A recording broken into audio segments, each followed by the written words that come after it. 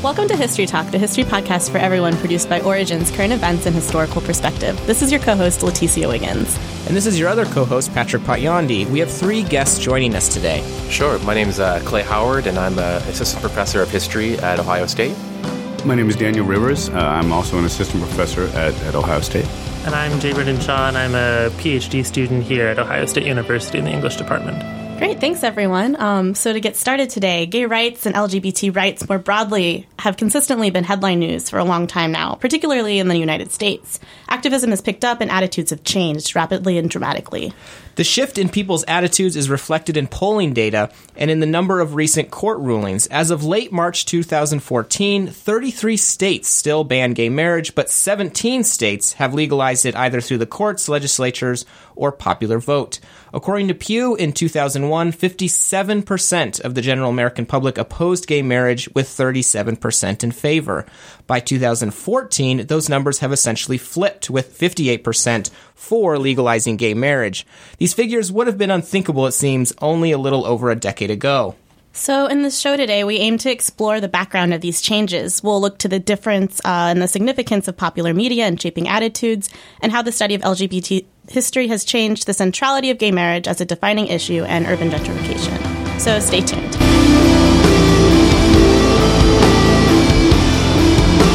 And starting off today, we'd like to refer to this cultural shift we've seen, in which LGBT relationships and identifications have been increasingly explored and represented by television, music, and the media in general.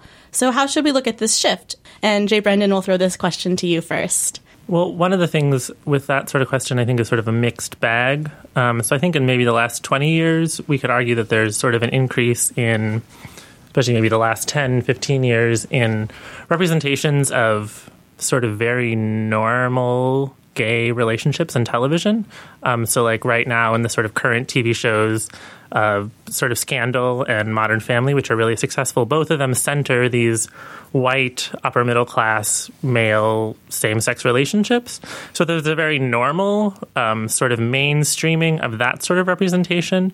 And I think you can point to a lot of more gradual representations in other media. So, for example, Netflix's Orange is the New Black has Laverne Cox, who's an African-American trans woman who's one of the sort of central characters there. And she's used that platform to do other things as far as activism and appearing on a lot of sort of popular interview TV shows.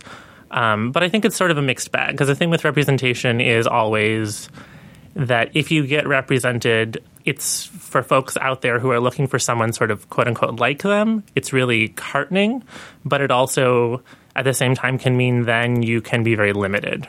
You can be, like you said, sort of very stereotyped. If you think about for like the AIDS epidemic and the AIDS crisis in the early and mid 1980s, groups like ACT UP were really trying to make things more visible, because visibility is what often leads to sort of changes in the legislature, changes in public opinion. But again, that's a mixed bag, sort of a complicated thing. I don't know what the rest of you think. You know, one of the things I was thinking when I heard the question is, you know, on one hand, you've got these sort of like model minority representations of Cam and Mitchell on Modern Family.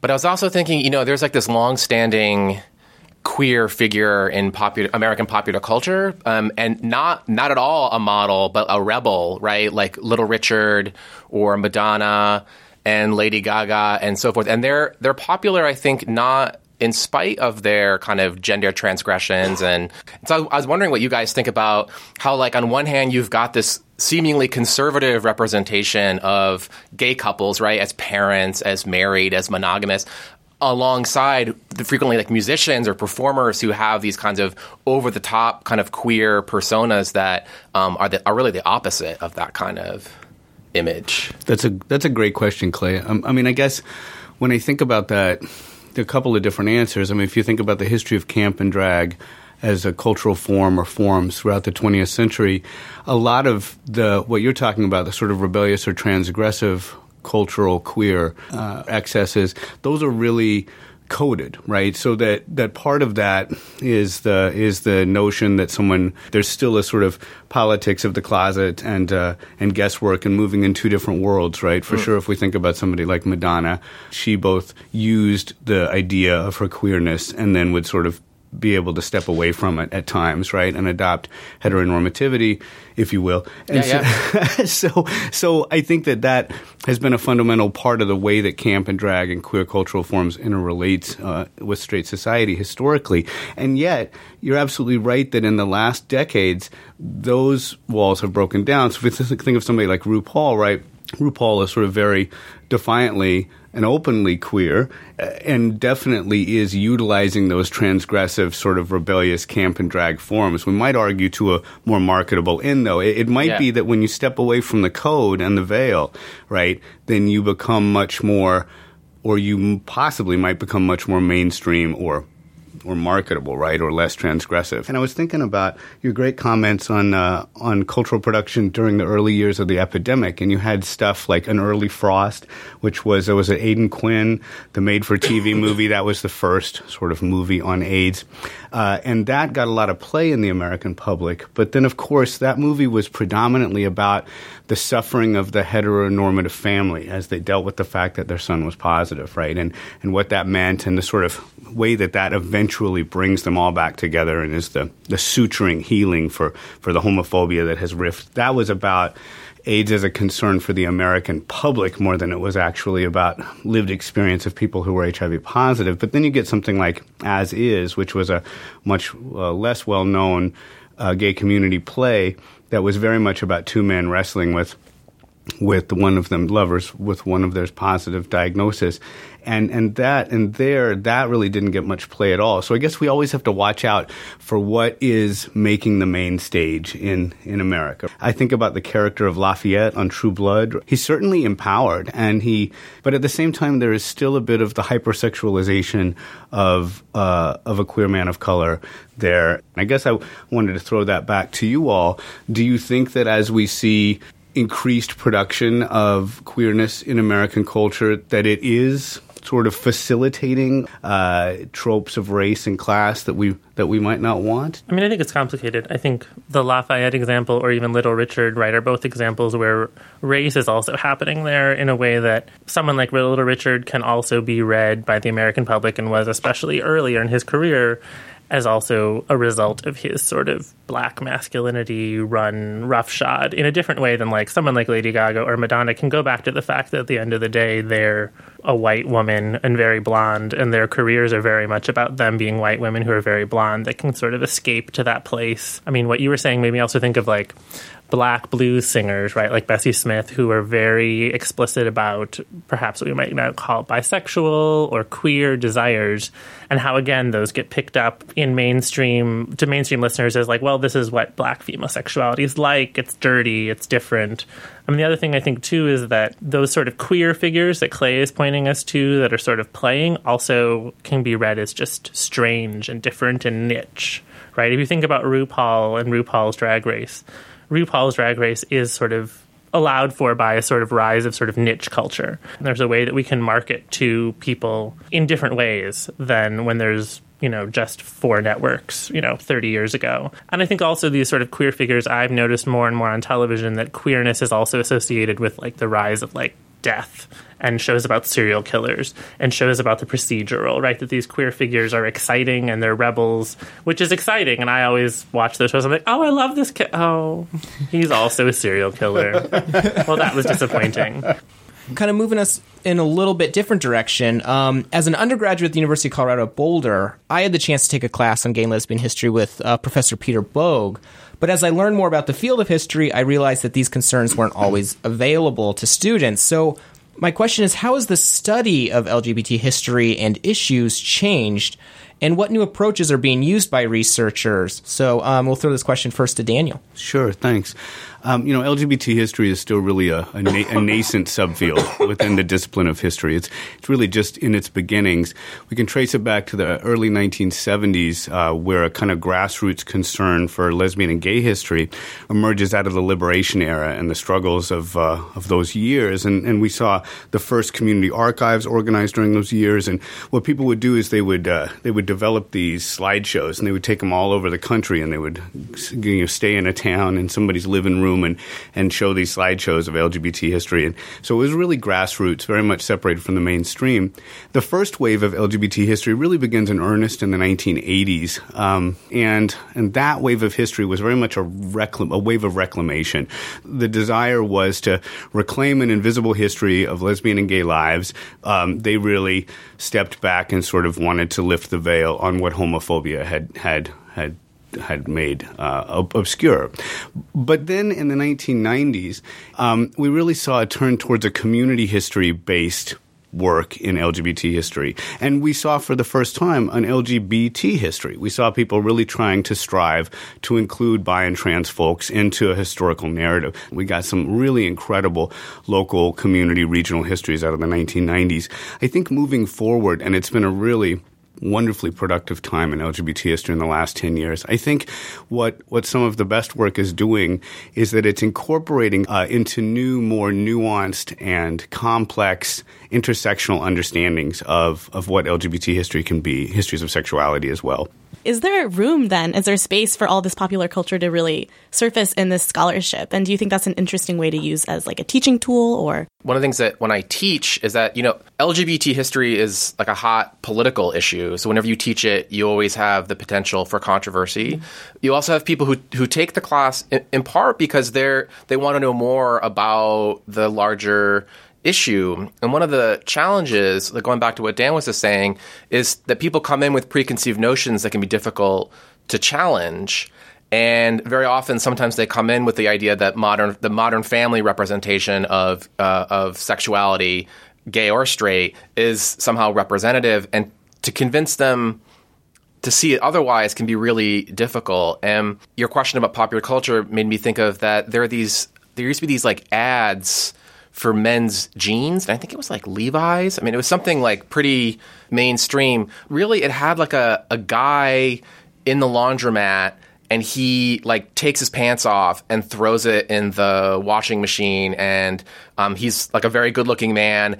And I had my students like watch like a clip of it. And I asked my students like who the audience for this ad is. And the answer, of course, is men. And I was like, well, gay men, right? And they were like, well, maybe, but it's Levi's, so presumably so like they were really thrown by the idea that these commercials are kind of queering their lives every day in ways that they hadn't even thought about. That if you look at so-called straight male fashion, there's a lot of looking at naked men going on, whether it's wrestling or Old Spice commercials or. That's really interesting, Clay. It makes me think that to some degree, if we're thinking about the popular culture question, that might be at that level the stuff that actually affects the most change, right? Because to see queerness leavened in such a sort of normalizing or everyday way, a laundromat or a jeans commercial, right? Or even a Subaru commercial with a rainbow flag sticker and a family loading groceries into the car, right?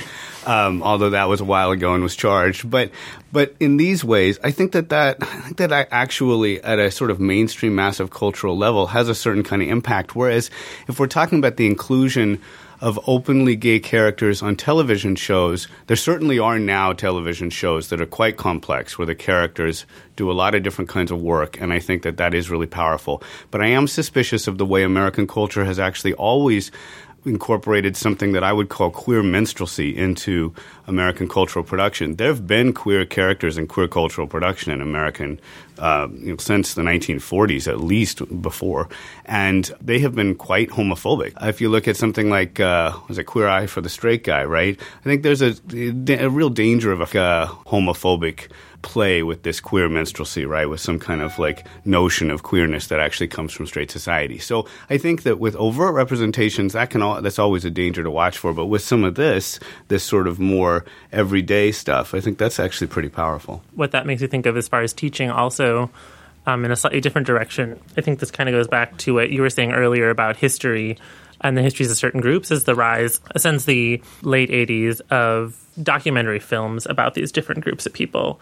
In the way that documentary film has exploded, independent documentary film, but something like The Aggressives or even something as classic as Paris is Burning, these provide a window for students that I think they might not have otherwise have. Because otherwise, these are groups that students might have no concept of.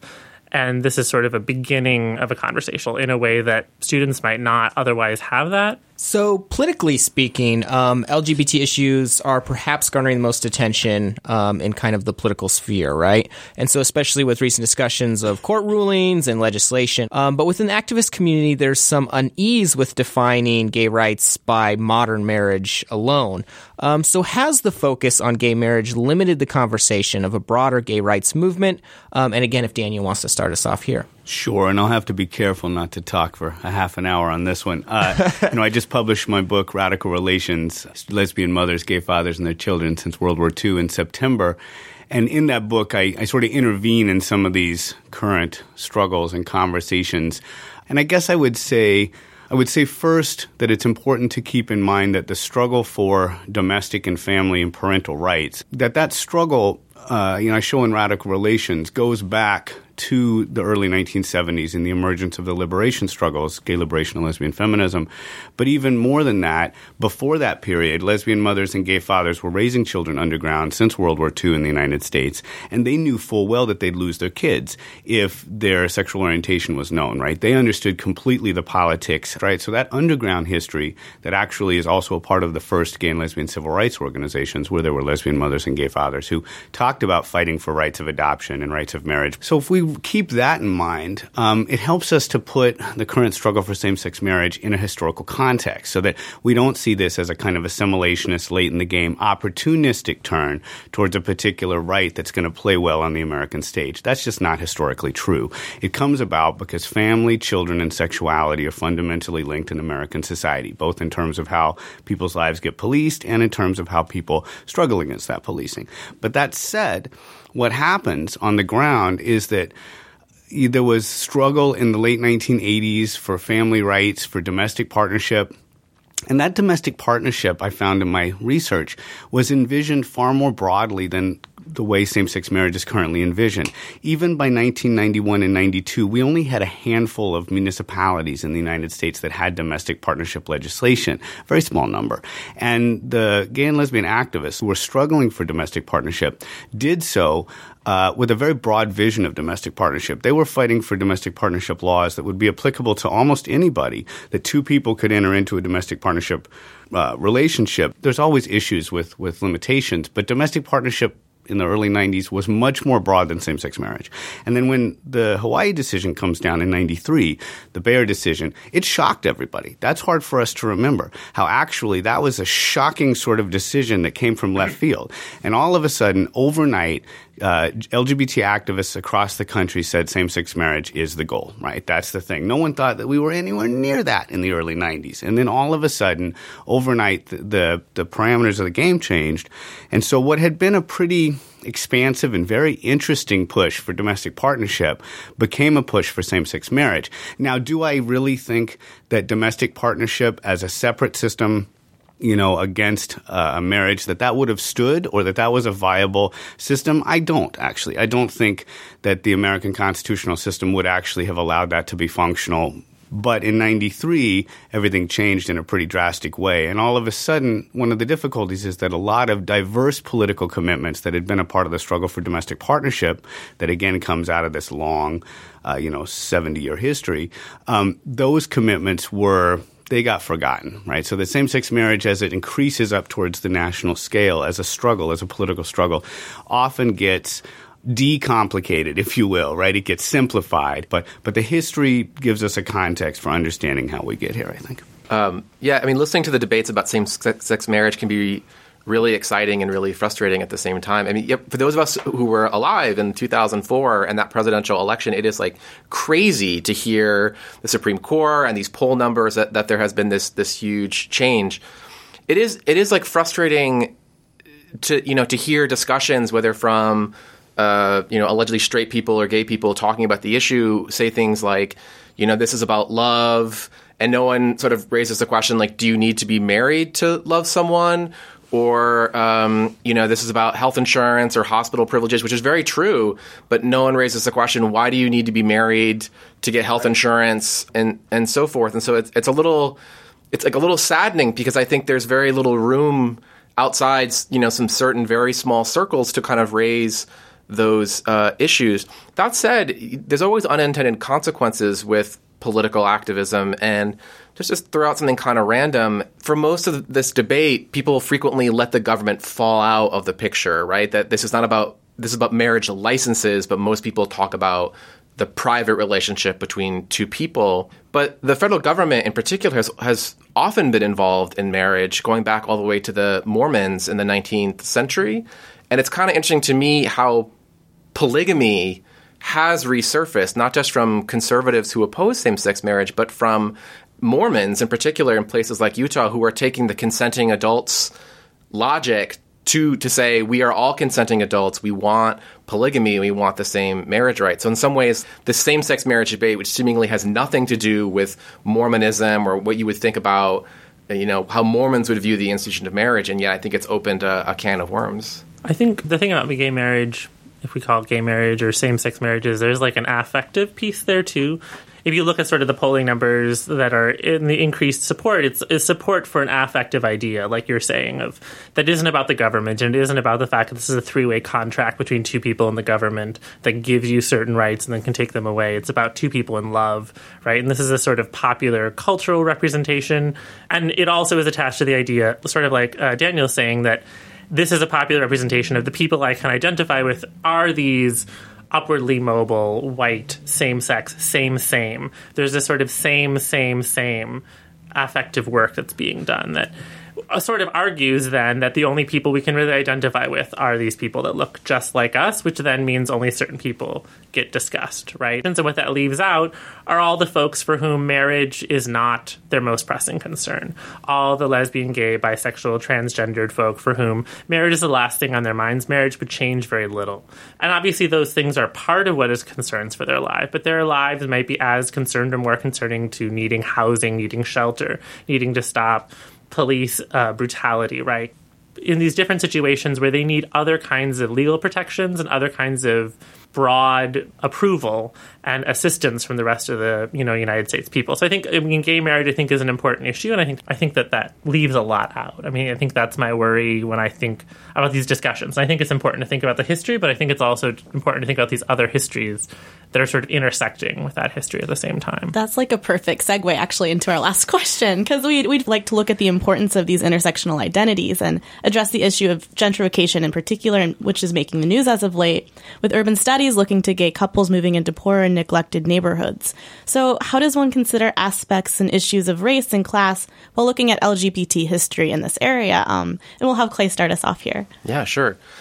So I think when you talk about an issue like gentrification, it's really important to look at it at a regional or a metropolitan level, because you can talk about whether or not you or I or someone else who has the means should move into X neighborhood or Y neighborhood, but ultimately everyone knows the individual decision of one consumer or even 20 consumers won't make a difference. So the historical backdrop of sexuality and gentrification is competition between the suburbs and the cities. And so throughout the 1950s, suburbs advertised themselves to factories, businesses, places that would pay tax revenue for schools, that they were family friendly. And that meant, married with kids and so forth. And a lot of large tech companies, particularly in the Sun Belt, like in the South and the West, moved to California, to the suburbs, because in part their workforce was fit the model of the surrounding community. And then since the 50s, Americans have married later in life. And now there's about 10, 20 years between when educated middle-class Americans finish college and when they actually marry and have kids, which has created a space in cities for a market of people who now are unmarried, who don't have kids, who don't necessarily want to pay taxes for schools, who tend to move into older neighborhoods. And so throughout that process, where does race and class fit into this? Whether it's suburbanization or gentrification, there's people, business elites, political elites, who have a set idea about who they want living in the surrounding neighborhood, what they consider to be safe, what they consider to be good for business, and therefore they encourage wealthy professionals to move into poorer neighborhoods because they see it as a form of relief. Anything to add to Clay's answer? Well, Not a whole lot. It was a great answer, Clay. But thanks, Dan. I guess I would, I would say that there has long been in queer communities this kind of notion that, I grew up in the San Francisco Bay Area, and there was always this notion that gay community pushed poor communities of color out when they came in, and that they were substantively different in their cultural forms.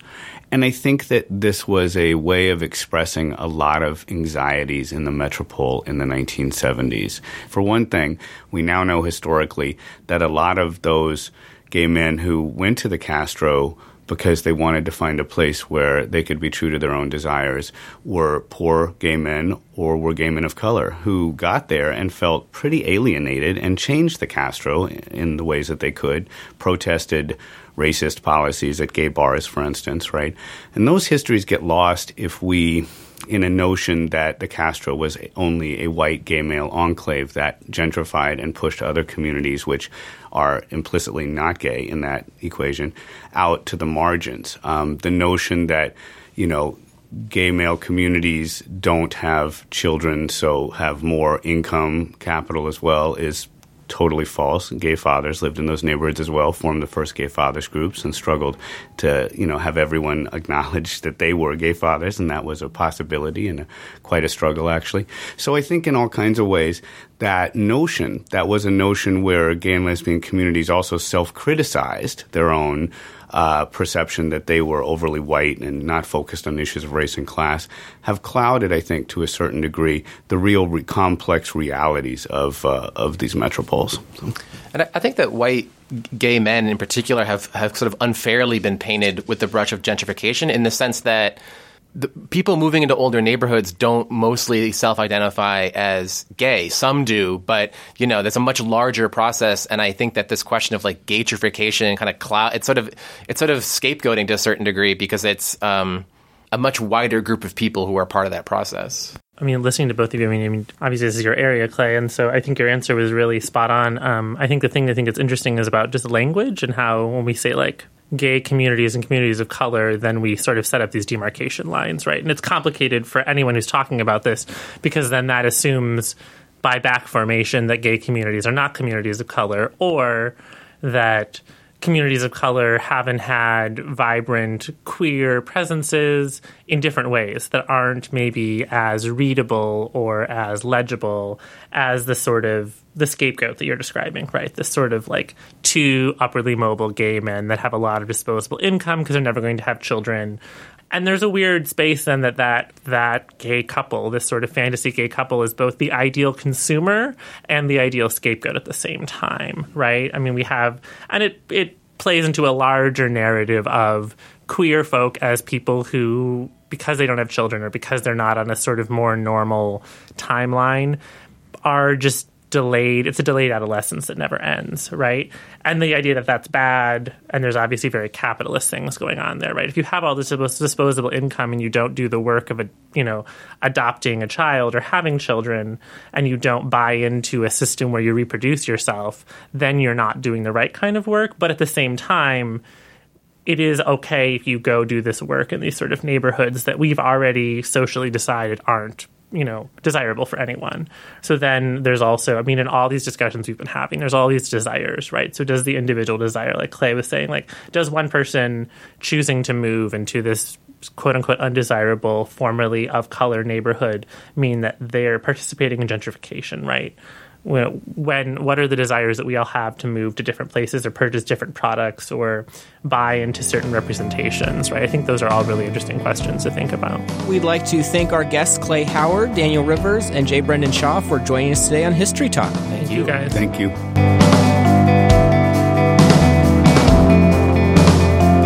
This edition of the Origins Podcast, History Talk, was brought to you by the Public History Initiative and the Goldberg Center, the History Department at The Ohio State University. Our main editors are Steve Kahn and Nicholas Breifogel. Our executive producer is David Staley. Our audio and technical advisor is Paul Kotheimer. Our audio editors and co-hosts are Patrick Pacciandi and Leticia Wiggins. Find our podcasts and more at our website, origins.osu.edu, and you can find us on Twitter, Facebook, and Tumblr. Thank you for listening.